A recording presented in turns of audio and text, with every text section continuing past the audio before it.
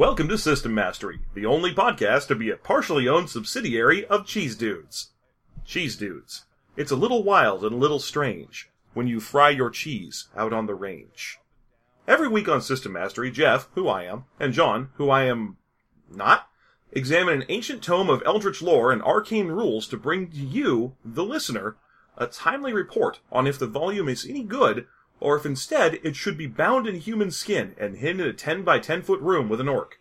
This week, we discuss Fifth Age, a game where a genius premise goes cruelly unremarked upon by the book's very authors. All that and more on today's System Mastery.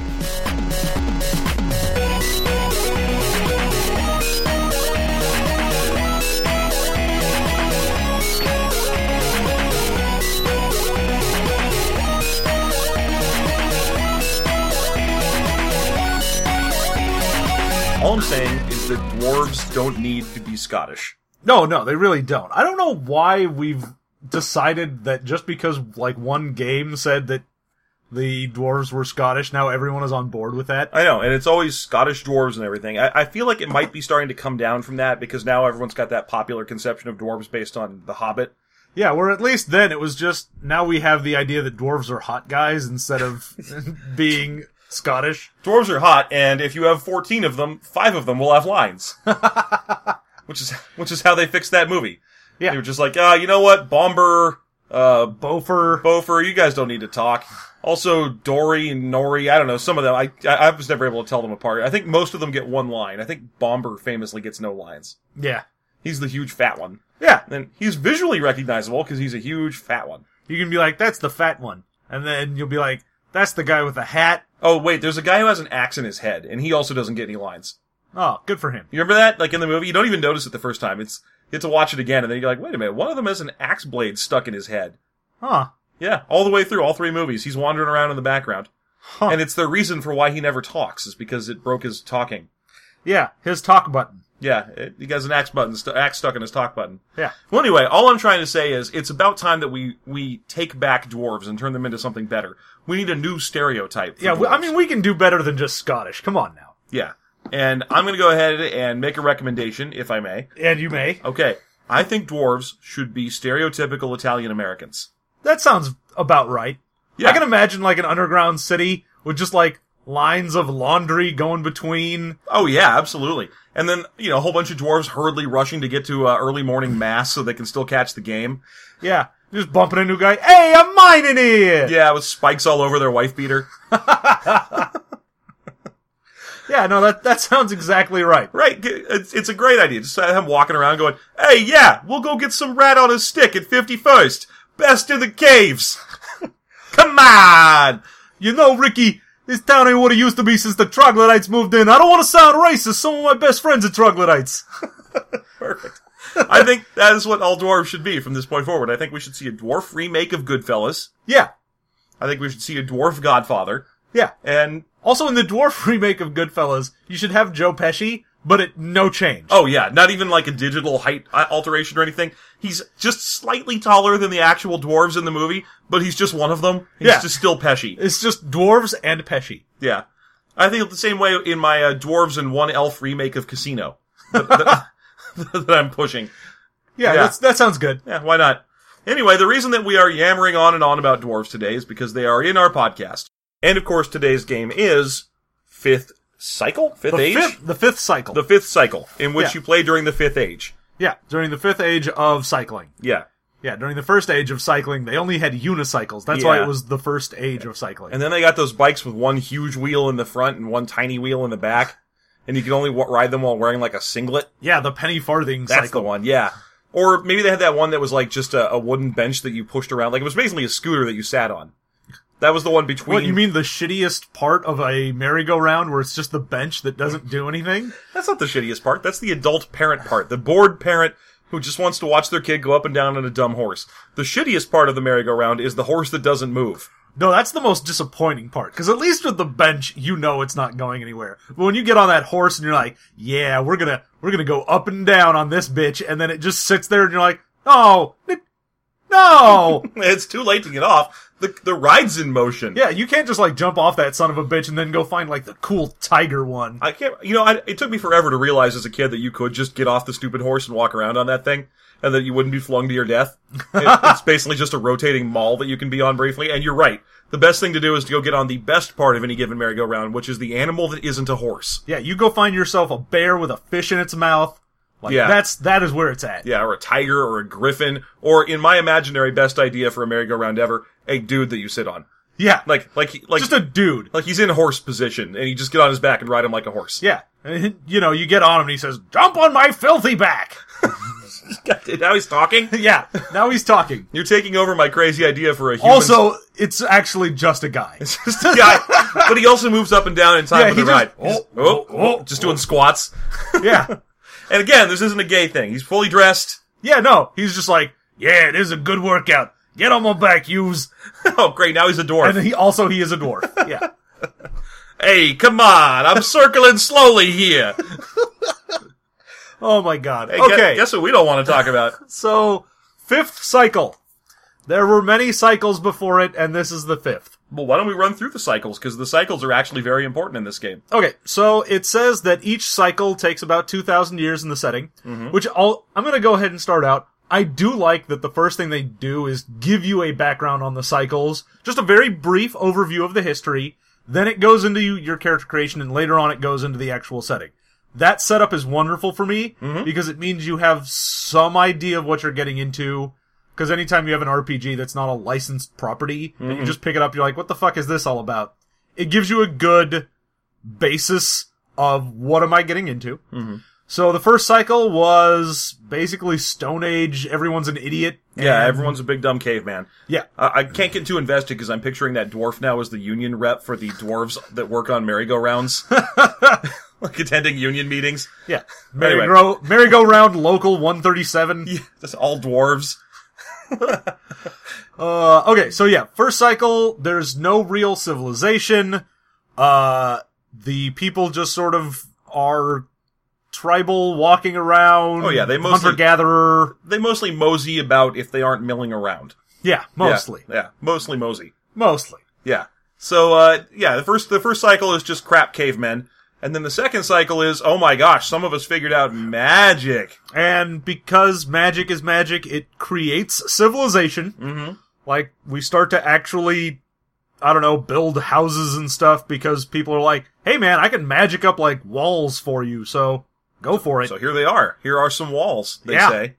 And then, so second civilization, or second cycle is almost like a utopia, because it's, everyone's having a good time. And, Oh yeah, it's the building up of society. yes, so it's societal development. It's the Mesopotamian period. Yeah, we get that 2,000 years where we go from not staying in one place to staying in one place and building up, like, I don't know, kingdoms and agriculture and shit like that. Yeah, and the mosey has given way to the shimmy. Yeah. There's a lot of shimmying about happening during the Second Age. Indeed. Now, during the Third Age is when the wizards are like, "Oh wait, we're wizards. Why are we being nice and building society when we instead can make monsters and live in castles and grow long beards Yeah. with a bird in them?" They were like, "Hey man, you know what's great? Having magic. You know what sucks? Taking orders from people. Fuck everyone. I'm in charge now." Right. So the Third Age is like the tyrant magic era, and it's when all the sub races were developed. And this is your standard era of wonders where all of the greatest artifacts of the age are made because magic is emphasized, and if you aren't a mage, you're a second-class citizen, and so on. It's basically when Atlantis happened. Although in this book, it's made pretty clear near the end of the book that Atlantis was a whale. Anyway, yeah, there's it's in there. Yeah, can't go wrong with that. So yeah, tyrant wizards start building up monsters and taking over, and they build two types of monsters. Because in the beginning, it's all humans in this book. It's 100% human. Yeah, just humans. And then during the Third Age, some wizards are like, "Well, I would like to be better than human, or I would like to raise cool-looking humans." Yeah, I want to go to war with some other wizard, but I don't want to just bring humans. That's so last cycle. Yeah. But before they do that, before they start making their war races, they build their sub-races. And that's what you get: your dwarf, your elf, your Huerlinga, which is a hobbit. It's just a hobbit. It's just a hobbit. They call it a Huerlinga. There's only one picture of them in the whole book. And you don't know that Huerlinga are hobbits until near the end of the book when you're flipping through the monster manual section, because it doesn't describe them at all. all you get out of them is that they are good with thrown weapons, and you're like, oh, they're probably hobbits. Probably hobbits. Probably hobbits. That's the name of my cat. Yeah, probably hobbits. Mr. Probably Hobbits. Good. Yeah, it's a good cat. Yeah, good cat. Anyway, there's Werlinga, and then there's Glinna. The Glinna are bird people. Not in that they look like birds, but that they have wings They're and angels. like hollow bones so they can fly. Yeah, they're slight humans with cool wings. Yep, there you go. And there you go. Those are the races. You can play as those various races, and we'll tell you how shortly. And then the wizards were like, well, these are fun and all, but none of these are really good, so we'll make some military races. And that's actually what they call the next block of races that are military-powered races. And these are basically Spider-Man villains, because you got a dog one and a vulture one. A lizard man. Lizard one, yeah, and a cat one. And an octopus one. Yeah. And a rhino. And then one of them that's just a black costume version of Spider-Man with a long, weird tongue. You've got like a big guy in a white suit. And, you got a guy with a fishbowl for a head. Yeah, the race of guys with fishbowls for heads. I wish. Dude, that'd be great. But in truth, it's really just, there's a flying one and a dog one and a cat one and a lizard one. Yeah. And those are the military races, and they were cool, and they're very powerful fighters, and they are still around in the 5th cycle, just being mercenaries. But they bred too slow to be of use for war. Right. They take some 18 years to get to adulthood, which is too long. That's horseshit. Which is why they developed the sub-humanoid races. And here's where we get to all of your standard fantasy monster. Orcs and goblins. Yeah, and hobgoblins and so on. Rat guys. Yeah, those subhuman scum. Right, yeah. There's rat guys, and then there's my favorite, which is big hulking guys with flies for heads. Like they have a fly head instead of a human head. No, I like that it's flies for heads. Oh, they have a whole There's fly? a big swarm of flies. How about just one tiny fly on the end of a neck? Like a whole body fly on the end of a neck. Yeah, that sounds perfect. Yeah, it seems like an Earthworm Jim villain. Yeah. Sure. But no, they have big gross fly heads. Yep. And otherwise they're just the big hulking muscle of the game. So, all these races came into existence during the Third Age, and there was a whole bunch of big magic wars, and it was terrible, and it sucked. And finally, regular humans were like, what sucks? Mages. Fuck them. There are way more of us than there are mages, and so they murdered all of them and outlawed magic. That's the 4th cycle. Yeah, during the 4th cycle, all of a sudden, there was a great balance. And all the classes had interesting powers.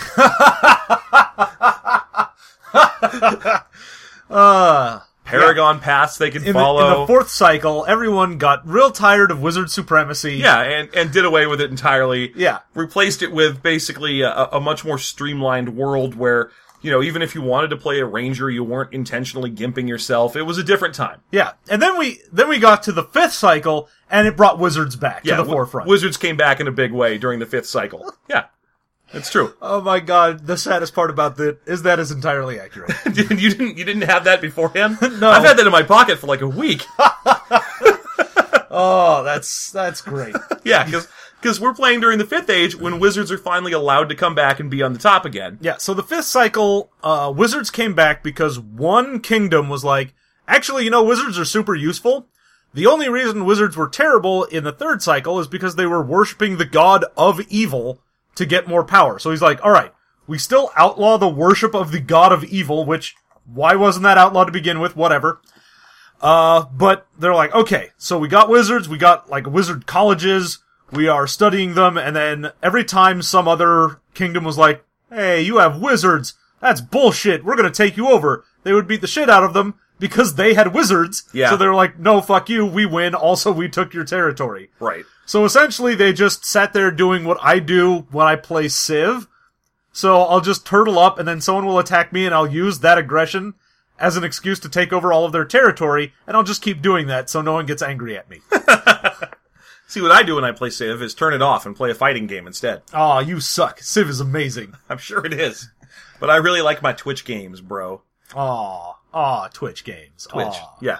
So anyway, during this 4th cycle period was supposedly a dark time where there were there were no wizards and it was considered the Dark Ages and everyone was dying of scurvy and there was poop in the river. Got it. Okay, moving on. During the 5th cycle, wise kings took over and we're like, alright, it's okay for there to be wizards again, but we're gonna rigorously control those wizards with special wizard laws. And we're gonna spend most of our time digging up the relics of the Third Age, because those are cool. Yeah. So that's what the game is for the most part. It's you play well, you can play as whatever, because the whole game, despite having a really cool premise of playing as wizard archaeologists uncovering the remains of ancient wizards, it's a standard fantasy heartbreaker where you can play as, like, Shit Farmer Joe, the human. Yay!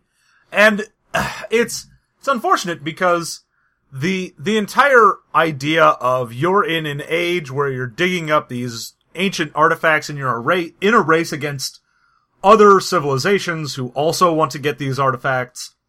And most of the people are gonna be like government contracts, so you've got this weird aspect between like being a freelance treasure hunter and being like a government archaeologist. Yeah, you're basically privateers. It's a really neat idea. Yeah. Privateer magic archaeologists is a great idea. Yeah. But then it decides to go full fantasy. Oh yeah. And it does that by going like, okay, so you have to roll for what your parents did for a living, and then you also do that. Yeah, you will die of the scurvy at 55, or you will die if you touch a red plant. Yeah, so let's take that and get into how you actually make a character in this. Yeah, let's do that. Let's get into how you make a character in this. So they tell you right up front that they only use D8, D10, and D12. The most obtuse set of dice. Yeah, they're like, okay, how do we differentiate ourselves from D&D? Alright, what does D&D mostly use? D20 and D6? Great. No, we won't use that. At all. Except it then also says, some of the weapons use a D4 or a D6.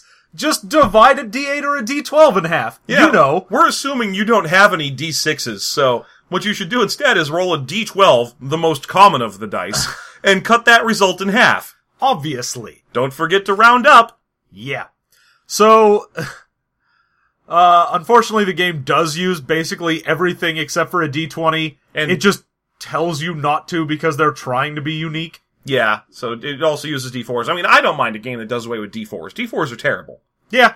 Meh. They're just objectively the worst die. Well, they're the most dangerous die. That is true. They are the most dangerous die for your foot, but they are also, in my opinion, they're harder to roll. They're just not as appealing looking or feeling. They don't have a good die feel to them. What you need is one of those obelisk D4s, where instead of being a pyramid, you get one that's just sort of a round that you roll. Oh, those are the worst. Those ones that are basically like little gems. Yeah, the ones that look like gems, or the ones that look like cylinders.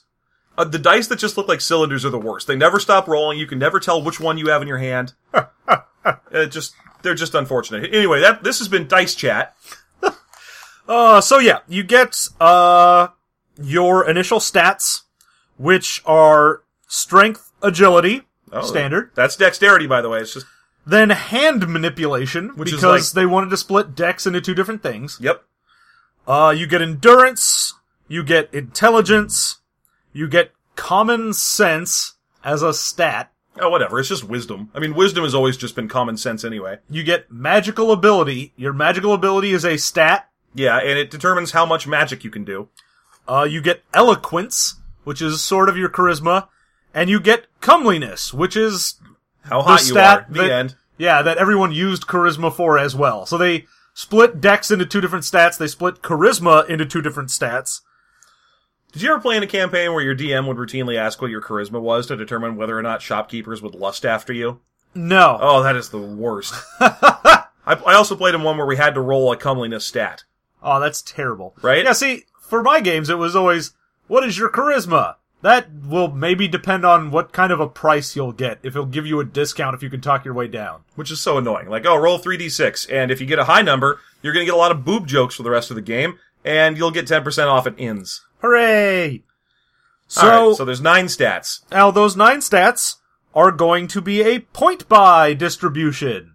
However, you will roll to see how many points you get. Hey, that's the second game in a row with that nonsense. Yep, this and Ravenstar, both games where it's a point-buy system where you can randomly generate the points you have, so you know right off the bat that you are worse than the guy next to you. Oh yeah, it's not even pretending. It's not like when you roll 3d6 down the line and you kind of have to add all those numbers up and get the average. Oh yeah, because unless someone's like, oh, what do you know, I got 3 18s, then you're like, oh, you bastard. But if someone's like, oh, I got like a 16, but one of these is a 9, and I got an 11, they're like, oh, that sounds average, I guess, whatever. Yeah, whereas in this one, you're gonna be like, I got 200 points to spend, and the other guy's like, I got 151. Oh, well, you're 49 points better than me. Sad. Yeah. Aw. I don't remember the exact spread. I think 200 is impossible. Yeah, well, no, it goes 118 to 162 is the number of stat points you can get. And then they try to fix it by making it so that if you roll low on the number of points you spend, you can have higher starting stats. Yeah, there is no maximum to your stat values, but there is a maximum for what your starting character can have. So if you rolled low, you can start with something that is a 24. That's the highest you can get. If you rolled higher, you can get a 23, and then 3 more that can be 20. If you got really super high, then you get a 23 and 2 more of 20. It's actually kind of funny because they say that there's no maximum stat value when you're looking at the stats, but then at 2 further points throughout the game, they point out what the maximum stat value is. Because, first of all, you can only have a maximum when you're starting of like a 24 if you have a low roll on your stat points. But then second, you can only multiply that by 1.5, and that's how much that character's actual maximum stat value is. So, for example, if you have a 20 starting out, you multiply that by 1.5, and then mark a 30 on your sheet for what will inevitably be your absolute maximum value for that stat. And then third, it says 30. 30 is as high as stats go, unless you're some kind of monster animal. Yeah, which is weird that they start off by saying, there is no maximum for stats, except for this maximum. Also a hard maximum. Yeah. So, I don't know why they bothered putting that in. It's got the feeling of a book that was written without stopping. We've seen those before. You know, the kind of book where like they'll mention a rule going, this rule will come up later. Yeah, this will definitely come up later. And then it just doesn't. Oh yeah, well, it sort of feels like they went, oh well, we don't need to have a maximum on stats. Let's just say there's no maximum. And then later on someone was like, no, we should probably say that your maximum is like 1.5 so no one goes crazy on something. And then later on someone went, let's just make it 30. And they put those in at different parts in the books without realizing that they had said something earlier. Yeah. Really weird. So, yeah. So once you've got your stat spread and you put, whatever, you want into your 9 stats, and each point is just a point, there's no scaling cost for anything. Then you get to determine your race. Oh gosh, this is one of the best parts. It's so good. Yeah. So, you've got a whole bunch of dumb things you can be. You can be a human, or you can be an elf, or a dwarf, or a werelinga. A werelinga, which again, werelinga sounds like a sex thing. Oh yeah, it's like the old werelinga. Yeah, except it's not like you give her the old werelinga. It's more like a court reporter describes it. Like, at this point, she received werelinga against her will. And a glinna. So those are the races you can choose to be. But you can't just choose to be something that isn't a human. My goodness, no. No, that would be unfair bullshit. No. So if I want to be a dwarf, let's say I got a hankering for a dwarf. Come on. Then, I got to roll to see if I can be a dwarf. Mm-hmm. So, each race has its roll stat for what you need to roll on a D10 to see if you can be that. So when you first start, you say, alright, I want to be a dwarf. Okay? Now, in order to be a dwarf, I have 2 chances to roll a 1 through 3 on a D10. So if I roll a 2 at some point in my 2 rolls, then great, I get to be a dwarf. I put down all the stat changes that they have, and from then on I have all the little dwarfiness that I want. You have to choose between a New York or a Chicago dwarf, though, I believe. Well, there's no choice. It's a New York dwarf. Oh, forget about it. What am I, eh? You want a lasagna? Your pizza is basically soup!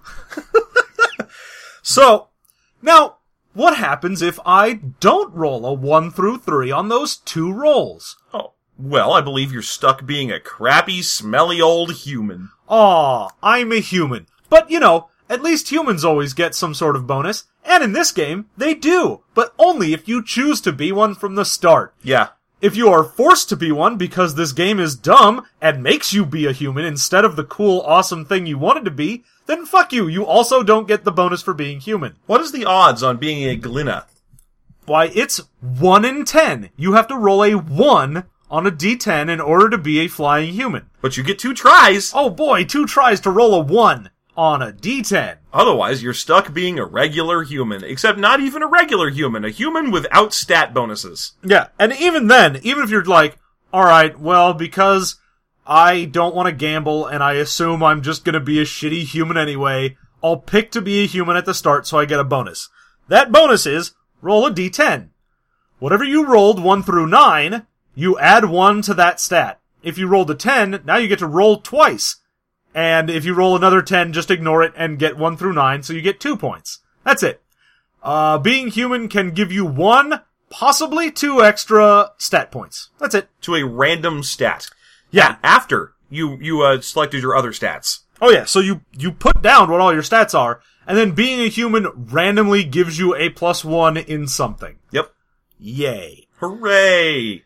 And it's not even like being one of the non-human races it's just better than being human. Like, if you're an elf, you're -2 to your strength, you're -1 to your endurance, -1 to eloquence for some reason. I guess elves aren't good at talking to people. No, based on the art in this book, elves don't do anything but wear bikinis made out of leather rags. Yeah, well, they got +1 to comeliness. Yeah. They're hot, but they're not too, It's that kind of leather rag that you only saw in like old books like this one with terrible line art, or like Conan novels, like the women hanging out in the background of brothels.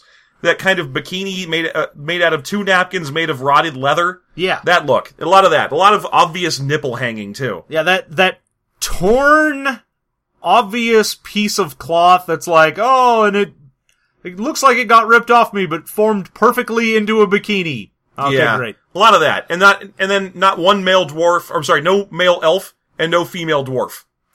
Yeah. In the book. Because this isn't... Because obviously. Yeah. Oh my gosh. The art in this book, by the way, is spectacular. Well, the art is just straight up old D&D. Like, first edition D&D. Yeah, it's all line art. There's no shading of any kind. Oh yeah. It looks a lot like someone's notebook, which I know we use as a common comparison style of art, so we might as well just say it's notebook style art. Yeah.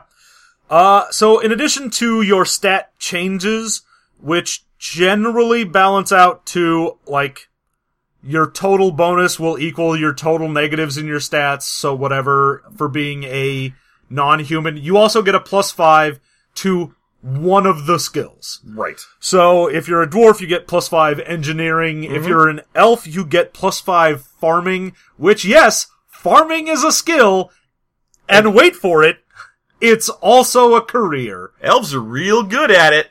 Yeah, that standard elf idea of them being farmers. Well, I don't mind if they want to change their game around a little about what elves do. But, they're an adventuring race. Like, if your character's really good at farming, who gives a shit? Yeah, great. So you get all of that, and then of course, any of the stats you have will give you a modifier, depending on how high or low they are, because that's what stats do. Yeah, and this is what stats do in this game, by the way. They don't give you a bonus to your skills. This is the most amazing thing about this game. All stats do, in terms of skills, is inform how expensive it is for you to purchase them with the XP system in the game. Yeah, you get, every skill has a primary and a secondary stat that goes along with it. That's correct. So, for example, something like swinging a sword around will use strength, or a hand manipulation as its primary, and strength as its secondary. And by comparing your 2 stat values in those 2 stats against an arbitrary huge chart, you will see how much it costs you to purchase each rank of the skill. And there are a maximum of 8 ranks available for purchase in every skill in the game, of which there are about 120. Yeah. So after you get your stats, you also determine your other stats that aren't rolled or bought for, which are magic resistance, because in this, everyone has a magic resist ability. Right, and it is also a skill you can purchase to get better at it. Yeah. You get your movement rate for how fast you go. Uh-huh. You get your encumbrance value for how much you can carry, because everyone loves encumbrance. Oh gosh, and it's shockingly restrictive in this game as well. It's like, you can't carry more than like 80 pounds of stuff, or you're done. And you have to go back to town. That's reasonable, but you can play as big, strong dudes. Yep. I hate when they're like, it's super realistic, and everyone's when you know it, they're all built like game designers. Everyone in the world is sort of pasty and hasn't really gone outside recently. Have you ever tried to pick up something that weighs like 10 pounds? God, why would you even do that? Yeah, the average human's primary exercise comes from throwing a frisbee around for 4 minutes during a 4th of July party.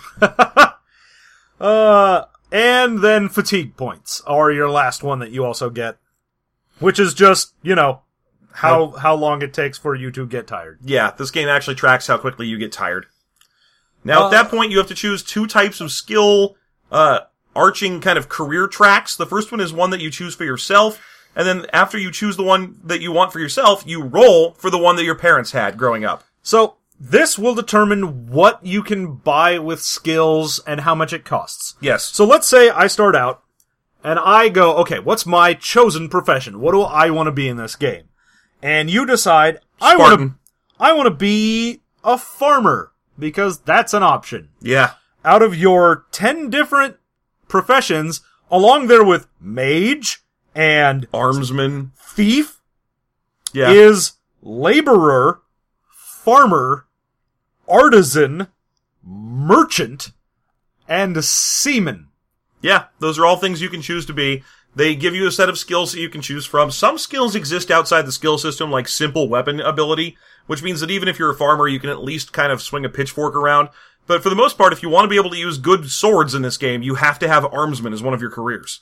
Yeah, and then you roll to see, so that gives you a package of skills that you are good at purchasing. Yeah, good at purchasing, by the way, not good at. Yeah, that's just how cheap it is for you to get certain skills. Yeah. Then you roll randomly for your family profession, and whatever your family profession is, will essentially give you that exact same skill discount as if it was your chosen. Right, so you have two different sets of skills to choose from, unless you roll your family profession is the same as your chosen personal profession, in which case you get nothing to make up for that. You're a double farmer. Yep, it's, oh, well, I'm a farmer, and my family were farmers before me. What do you know? I know about farming.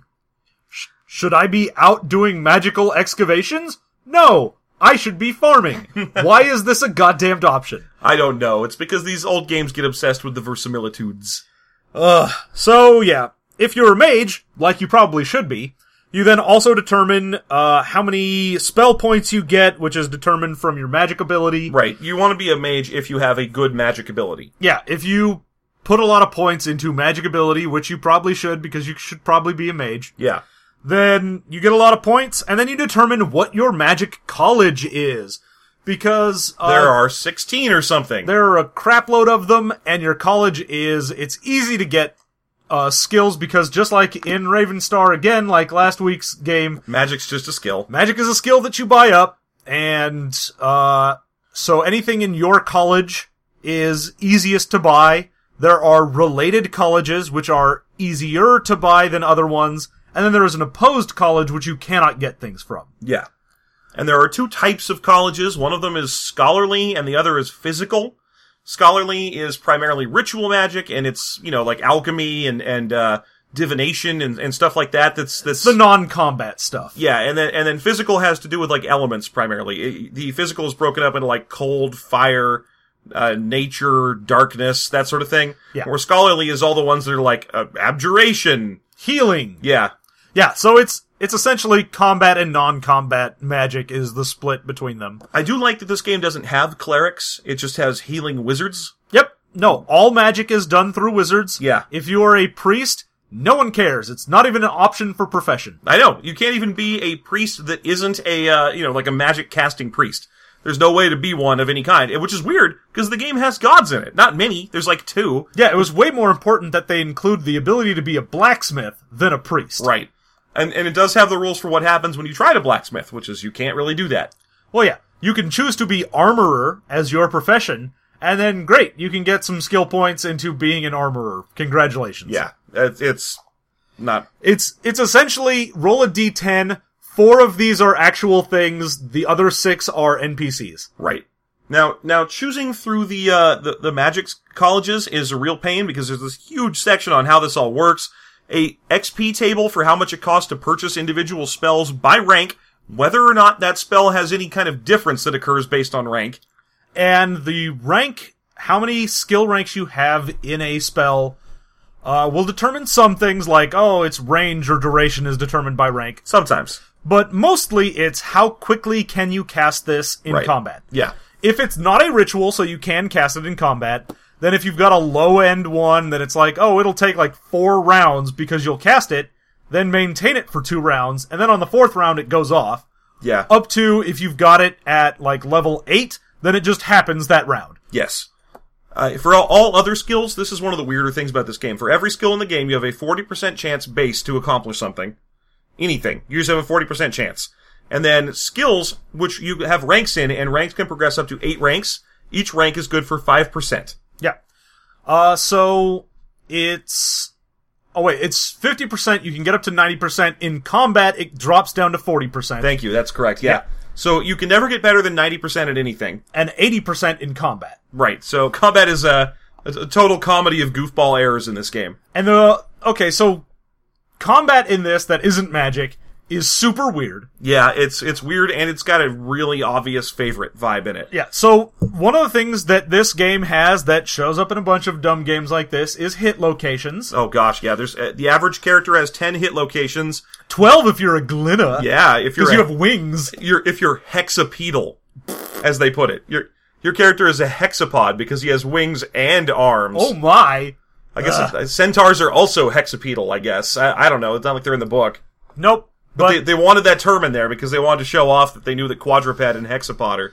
Except they also use the term hexapedal for an octopus. Well, okay, first of all, an octopus is octopedal. Yeah. Second of all, humans aren't quadrupedal or hexapedal, they're bipedal. Ped means foot. A Glinna doesn't have 6 feet. It has 2 feet. It's so good. I love that they were so proud, and yet they fucked up as bad as you could. Right. Well, actually, I'm fucking up right now, because octopi technically have 1 heavily modified foot. Yeah. They're monopedal. Yes, they are. Yeah. Them and slugs and stuff are monopeds. Yeah. But moving on. Anyway. Yeah. Okay. So, you have your hit locations. You then have your armor, which covers various areas. Oh. And then armor takes damage if you get hit there. It sure does. Your armor can get beat up in this game, and if your armor gets beaten up in an area to the point where there's no armor points left, and armor has 3 points in each area. That's so it. As soon as you take 3 hits, like, okay, someone's hit my right arm 4 times. That 4th time is then going to half the amount of defense that I had for my armor. Because my armor has been so beaten up in that location that now when they hit me there, it doesn't protect me as much. Yeah.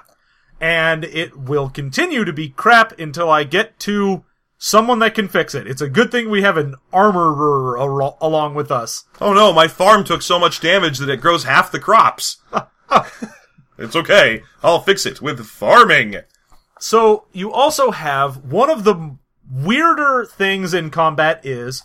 So, we had said that each skill rank gives you 5%. On top of it, in combat, a base of 40%. Now, in the way Melee works in this, is you have to divide your skill point percentages up into how much you want for offense and how much for defense. So whatever you assign to offense, you add that to 40%, and that's what you're trying to roll to hit someone. Mm-hmm. Whatever you assign to defense is a percentage you remove from someone trying to attack you. So let's say I have a total of 40%. I have 8 skill ranks. I'm as good as I can be at using a sword. Well, a one-handed sword. Yeah. Then I can divide that up into say, okay, well, I'm 60% gonna hit, and then I'll subtract 20% from someone trying to hit me. Great. Or I could go, I'm 80% to hit someone. I don't care if they hit me. Whatever. Two-handed weapons are different. They get an extra 3% per rank, which means that a two-handed weapon tops out with an extra 24%, or can actually get to the point where it has a 104% chance to hit. And but the extra 3% only goes to defense. Right. Automatically. Which means you actually can get 104% defense. Well, no, because you can only put your defense skill ranks into that. You don't get a base 40. Oh, interesting. Oh, you're right, okay. It's just what you subtract to someone. Which means a really good two-handed weapon fighter always has at least a 24% subtraction from other people's chances to hit him. Yeah, which means a rank 8 two-handed weapon user can go ahead and say, I'm gonna have an 80% chance to hit you. And even if you went full offense on me as well, you are going to drop down to a 56% chance to hit me, even if you are as skilled as I am, because you weren't using a two-handed weapon, you idiot. Yeah, two-handed weapons in this game are the best, and it's supposed to be because of reach. Yeah, it's, they're longer weapons, so it's easier to defend against someone. Okay. What about shields? What do shields do? Shields just give you more defense. Great. Yeah. It's weird. It's a weird favoritist choice to make two-handed weapons so obviously the only thing to pick. They are better than shields, and they do more damage than regular weapons. Yep. So they're just better in pretty much every way. Get a polearm, get a two-handed sword, whatever. Use that, because it is amazingly better. Game has literally no rules or even mention of dual wielding. Yeah, why would you? Yeah. So, there's no way to dual wield, because if you were wielding like an axe and a sword, you could double your defense value bonuses. Huh. So, then we get all your skills. There are skill packages per thing, where most of them come with basically 4. A few, like Artisan, gets like 6, but that's because they get things like pottery and jewelry and gem cutting, and jewelry and gem cutting are different. Yeah? Yep. Well, gem cutting isn't the same thing as gem setting. Yeah. Are you Come kidding on me? now. Get out of here. And also, the second one includes things like silversmithing. And then there are a bunch of common skills, so like brawling and first aid and stealth, Stealth is a common skill that anyone can get. Well, Just great. It's never going to be a good idea, seeing say your skill max is going to top out at 80%. Yep. Or 90%. You don't want that. That's too dangerous to bother with. Just run in and kill people with two-handed swords. Or, get your spells out. Oh, we didn't even talk about the spell. We talked about the colleges, but spells in this game. Oh my god, spells in this game. Okay, so spells in this game are rank 1 to 8, because you can only get up to 8 in basically everything. Every spell in this game is rank 1 to 8. There aren't really levels per se I mean, there are. Like, there's level 1 spell, like Fire, for example, has a level 1 spell called Start Fire. Yeah, and Start Fire lets you start a fire with easily combustible materials. Yes, and it doesn't list a range, and it doesn't list a duration, and it says duration becomes natural, because once you start a fire, there's a fire there, but it doesn't list a range, so that doesn't go up by rank. All it does is it lights easily combustible materials on fire. It's basically you have a match, the spell. Yep. So, great. But now you can still purchase 8 friggin' ranks in it. Well, the thing is, you'd look at that and go, alright, well fine, there's a speed bump. Before I can do, like, Fireball, I've gotta get Start Fire, whatever, fine. However, anytime you want to purchase a rank in a higher level spell, so let's say I've got a level 4 spell of Fireball. Sure. I want to get to, rank 8 in that because, hey, that's awesome. That's a bread and butter kill someone spell. Mm-hmm. Well, before you can get to rank anything in a higher level spell, you have to have the same rank in every lower level spell. Right. So, for example, if you want the level 2 fire spell, which I'm sure is like Firebolt, then if you want that one at rank 4, you need to also have Start Fire at rank 4. And rank 4 of Start Fire does dick. Does nothing. It doesn't do a damn thing. It doesn't have an increased duration because it doesn't have a duration. It doesn't have an increased cast range because it doesn't have a cast range. You just need to spend the XP on it, even though it doesn't fucking do anything. Yeah. And the other interesting thing for me is, so the skills that are natural for the mage include Archaeology, Magic Resisting, Magic Training, which is how much you have to have that skill up in order to get your spell points. Yeah, your spell points. And then all of your spells. So that means, in a game that is based around finding artifacts, the mage has Archaeology as a skill that they are good at. Yep. They have the only person who is good at resisting magic, which means even if you're like, I'm a fighter guy. No, you're not good at resisting magic. Only other mages are. It means if you're a mage, most of the time, it's not worth it for someone else to get magic resist as a skill, which means you'll just be able to fucking murder them. Right. I mean, granted, they could roll that their parents were mages. They could be like, well, I'm an armsman, but my parents were mages. Yeah. So I have access to the magic resist skill. Yeah, there's a 1 in 10 chance that your parents were mages. Yeah. Which, I mean, that's kind of weird. Because that seems like there's way more mages than there were. You'd think they would be, like, skewed towards my parents were, I don't know, shit farmers, and I decided to go out into the world. No, 10% of the people in the world are mages. But no, you can go, well, my parents were awesome mage archaeologists. Yeah. I'm a farmer, though, because I don't want to follow in their footsteps. Yeah, they had a great, interesting life, but what I'd like to do instead is labor. So, yeah. So it just means unless you either were a mage picked out, or your parents were mages, you lucked into rolling that as a D10, then wizards get to just stomp all over you, except wizards do nothing else. Like, they don't have skills in anything that isn't casting spells, and because you have to put up skill ranks in all your lower level spells, to get higher ranks in your higher level spells, all of their skill points are going into spells. Yeah, no, wizards are so specific in this game. If you're a fire wizard, all you can afford is your fire spells. You don't have anything else. Oh yeah, I mean, it talks about like, oh man, if you want to get whatever, it's going to cost you double the points. You're like, why would I ever do that? Oh yeah, some of if you want a spell or a weapon rank that you don't have the weapon access in, you can purchase it. It costs 5 times the standard rank cost. Yeah, it's insane. So, yeah, you go through, and then there are a crap load of spells, of course, because there's 16 colleges. They got a lot to cover. Crap load of colleges. Each college has at least 8 spells in them. Some of the spells are shared between 2 things. So almost all of them, actually. Yeah. Well, like, 2 different colleges will have, like, Start Fire as a thing. 2 Yeah. different colleges will have some wind spell, because you'll have, like, a storm school and an air school, and they'll share that. Yeah, absolutely. And then they all culminate in a master spell at rank 7, and then a spell called Master Spell at rank 8. Yeah, so you'll get Master of whatever college. So you're like, okay, I am Master of Alchemy, or Master of Fire. And what that lets you do is it makes all of your spells cheaper, and makes all of them cast, like, super fast, and as soon as you get the Master rank in something, then you can pick something else to start going up in. Yep. And if you get a Master rank in 2 different colleges that are opposed, so let's say, one in the physical and one in the scholarly, and I'm a Master in both of them, then all of a sudden, I no longer have any opposed colleges, I'm a Master of Wizardry, I can put spell points into any goddamn thing I want. Yep. So it's very difficult, but you can eventually become like an ultra god wizard in this game. Yeah, most of the spells, though, don't do anything particularly useful until about level 5. Yeah, no, the spells below level 5 often just do nothing. Like, start a fire, where anyone could start a fire. Oh yeah, you get things like, okay, I got Night Walk, I can walk at night, or Dig Hole, I can dig a hole. Or Mix, which lets you mix the contents of a bucket thoroughly. And then eventually you get up to shit where it's like, alright, I have Group Invisibility. Okay, great. The level 7 spells are hilarious, because almost all of them are just kill a varying amount of things in a varying way.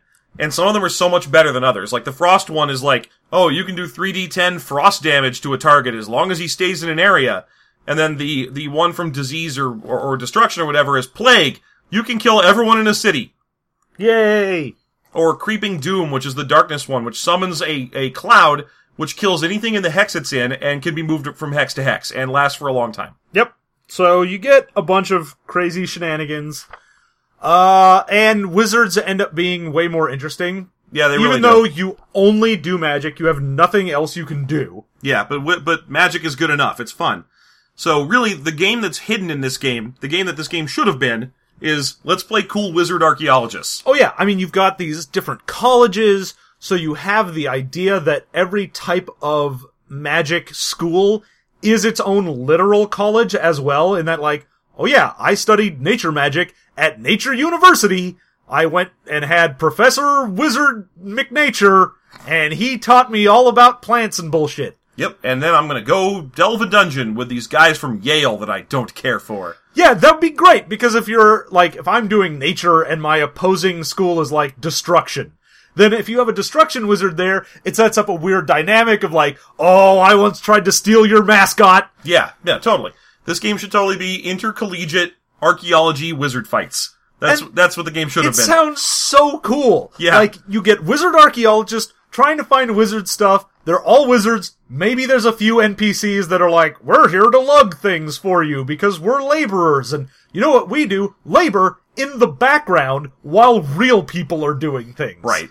This game makes you want to play a cool, fun wizard game. Yeah. But you can't. Yeah, the entire background, when they're talking about all the cycles, everything is focused on magic. We didn't have civilization until magic. Yeah. Magic is the central focus of everything.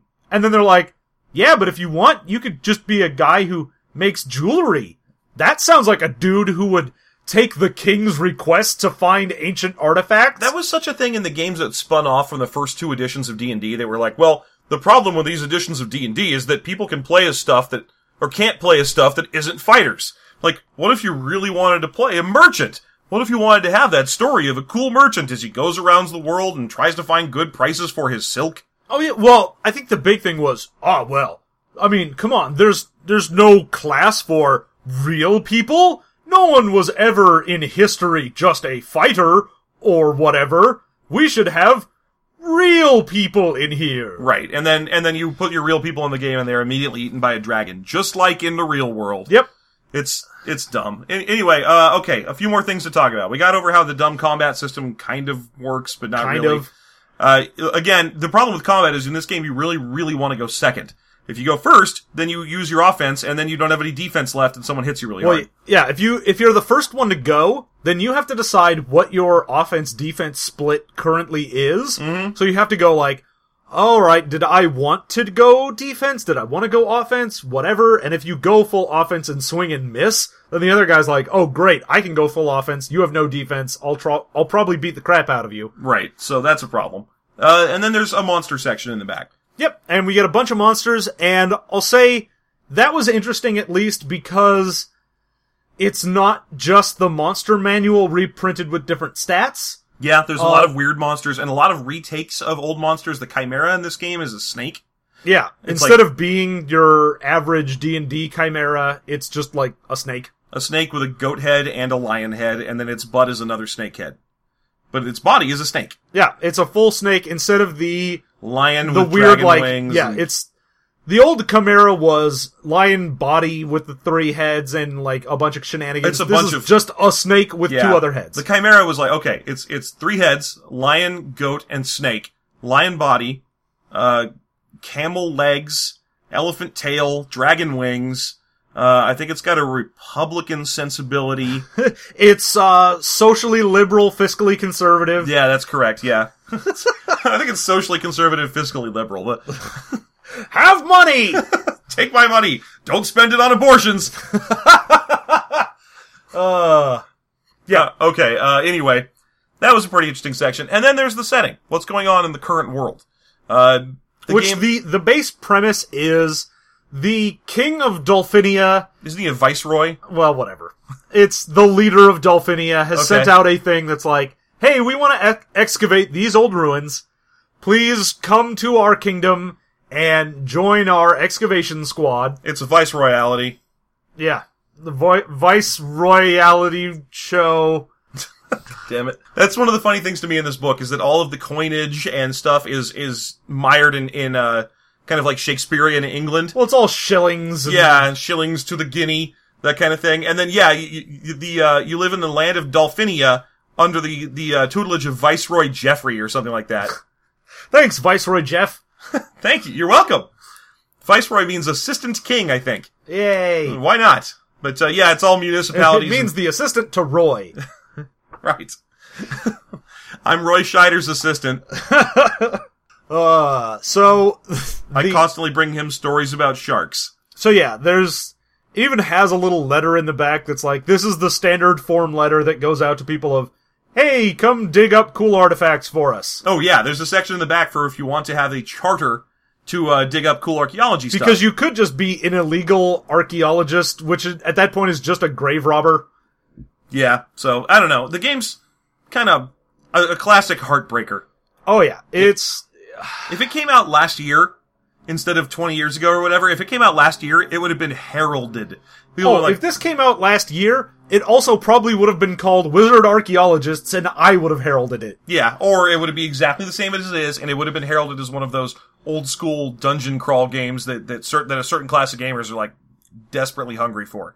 Oh, a game where you could die during character creation? A game with a fumble result of you kill yourself? Oh, this is for me. Oh, yeah.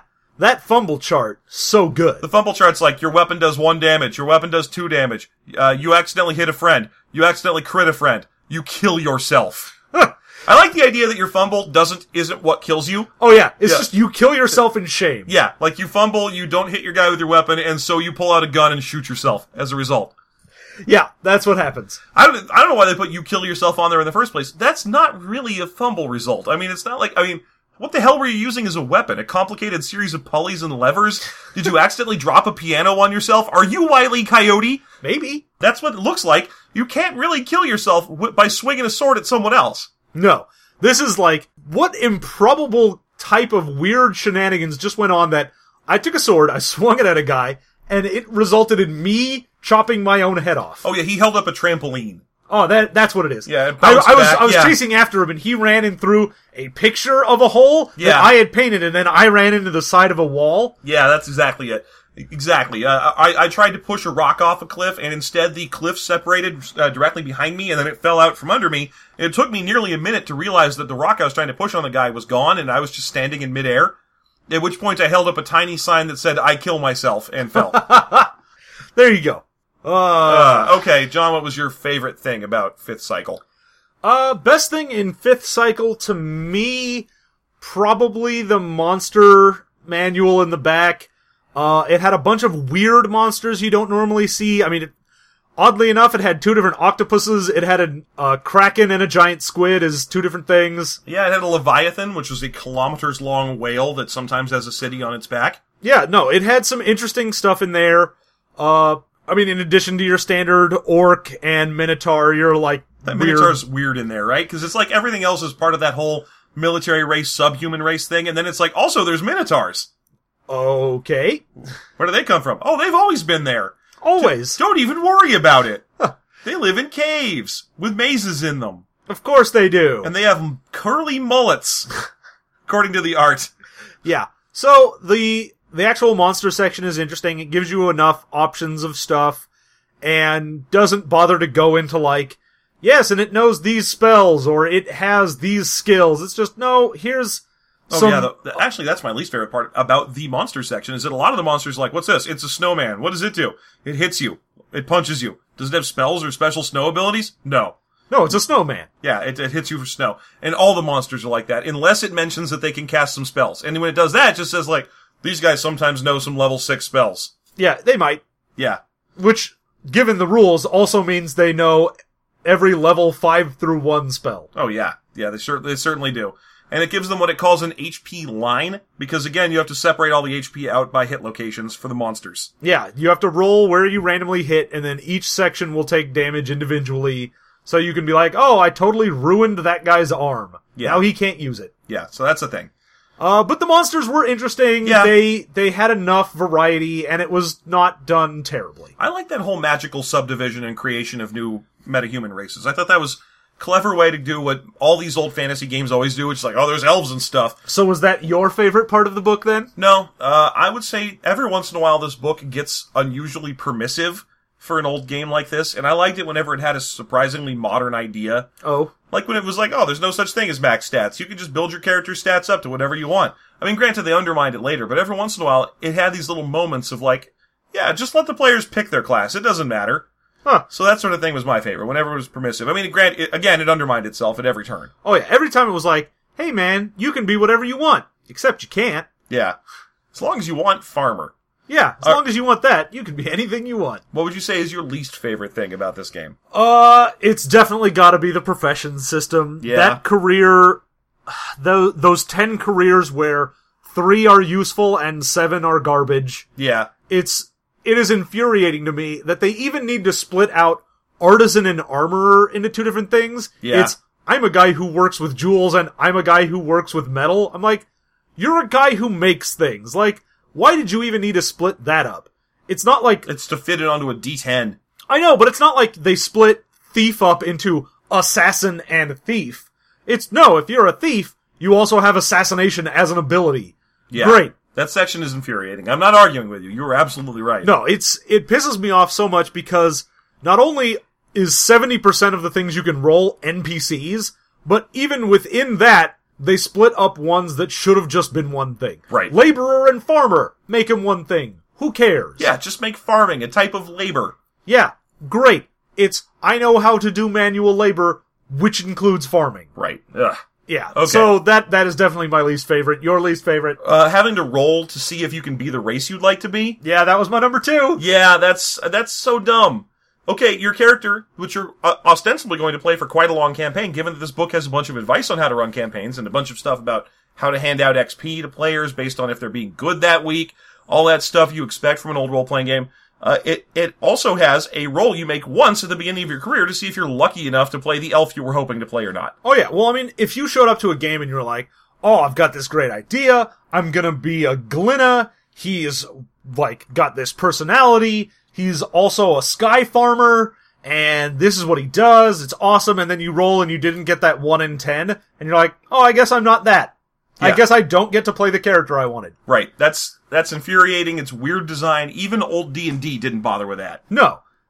Almost no game I can think of was like, yeah, you don't get to be the thing you want to be. A lot of games have pure random stats, like roll this and it'll tell you what race you are, but it's never like choose a race, then check to see if you make it. Yeah. That's mean, as Yeah. opposed to, everyone rolls a random race. Like, let's say, the 4th edition era version of Gamma World, where you roll your race by rolling a d20 twice and you can end up with stuff like a swarm of tiny yetis. Yeah. That's okay. You're rolling randomly. You have to roll randomly, but it's A, hilarious, and B, everyone's doing it, and it's that kind of a game. Well, yeah, it's a roll random, not a, like, oh, I want to be this, roll to see if we allow you to do that. Yeah, that's infuriating. So that was my least favorite. There you go. Would you play 5th Cycle? If someone remade this game with the same setting and made it Wizard Archaeologists the game, and it had a different system, then yes. Yes. If this was a different game entirely, then yes, I would play it. Well, that's a great answer. Yeah. So would you play 5th Cycle? Yes, if by playing 5th Cycle you meant eating a hot pizza, then yes, I would play 5th Cycle. Obviously. In any other situation, I would not. Yeah, if it was eating a hot pizza, the kind of pizza where they use like the thick pepperoni that are kind of small so they curl up a little Yeah, bit. the cups of grease. Yeah, the little grease cup pepperoni. That in particular is what I'm hoping for here. Out of my 5th Cycle, the pepperoni pizza. Yeah. The game? No, I would not play this. It's gonna go on my shelf and I'm not gonna take it out unless I need it for an art reference. Huh. So yeah, there you go. That has been 5th Cycle. Thank you so much. As always, you can find us on every single type of social media, except for Snapchat, because we don't have boobs, so why would we be on there? Well, it's so you can send us boobs. Yeah, there you go. Boobs and boners. Just get them to our Snapchats. We are on iTunes and Stitcher, and we always appreciate any rates or reviews on there. Get on there, let people know that we're awesome so that other people can find us. And if you don't like us, then whatever. Make it so that other people find us, recommend us to your enemies. Yeah, make those horrible reviews. The one that accuses us of cursing too often, that's one of my favorites. Yeah, that's shit damn fuck ass wrong. We hardly ever curse here. I used the explicit tag, you jag-off. I did it correctly. This is a fucking family podcast. Cheese Dudes. A goddamn fucking family restaurant. Yeah. You can find us on Facebook, System Mastery. You can find us at System Mastery on Twitter. We are systemmastery@gmail.com. Or systemmasterypodcast.com. Those are the various ways you can find us. We also have several other shows. For example, if you're a Patreon subscriber at the moment, then you're going to get today, the day this uploads, our bonus content. Yeah, we are going to be making characters in 5th Cycle. Yep, and I think we're going to be making... Do we want to tell people the names of our two characters? Yeah, what are you making? So I am making... the main kingdom is Dolphinia, so I am making Lundgren of Dolphinia. Right, and I'm going to be making Dontrell of Dolphinia. Yeah. Yeah. So those are going to be our characters. Tune in to see us struggling mightily with this horrible character creation system. And we also have, coming up next week, we'll have an afterthought based on this podcast. And in addition to maybe staying on a topic for like a good 10 minutes, we also answer a bunch of listener questions. So send us questions. Doesn't need to be about RPGs. Hell, don't make it about RPGs. Send us a question about our favorite childhood camping experience. Send us a question about what color we would like to have our tombstone be. I am a big fan of overextended would you rather scenarios, so that's one I always want to see from people. Yeah. Yeah. Bring them in. We've also started doing Movie Mastery, which is not on this feed, so we are reviewing old, crappy movies. It's much like this in that we are angry at how bad they are. We have a couple of rules for that we've been developing as we go along. It's better if we've not seen the movie, so if we don't review your choice, it's probably because either one or both of us have seen it. Yep. Let's see. Also, if you want to make a recommendation, send it in, because with Movie Mastery, it's all recommendations. We don't make any choices ourselves. Yeah, we randomly roll to see what we will watch, and then we watch that random movie. We give you we watch the trailer, tell you what we think we're gonna see, and then review the movie after we have watched it. There you go. That's the premise of that fine show. Yep, so you can also find that now on iTunes as well. Yeah, got on iTunes Just got today. on. Hooray! Alright, great. So, this has been the 5th Cycle episode. No idea what we're doing next. We'll let you know on Patreon if you're one of those subscribers. And till that time, let us know how many of you have been inspired to go make Italian-American dwarves. Because, goddamn, is that a good idea? Come on! That's a spicy battle axe! Alright, have a good week.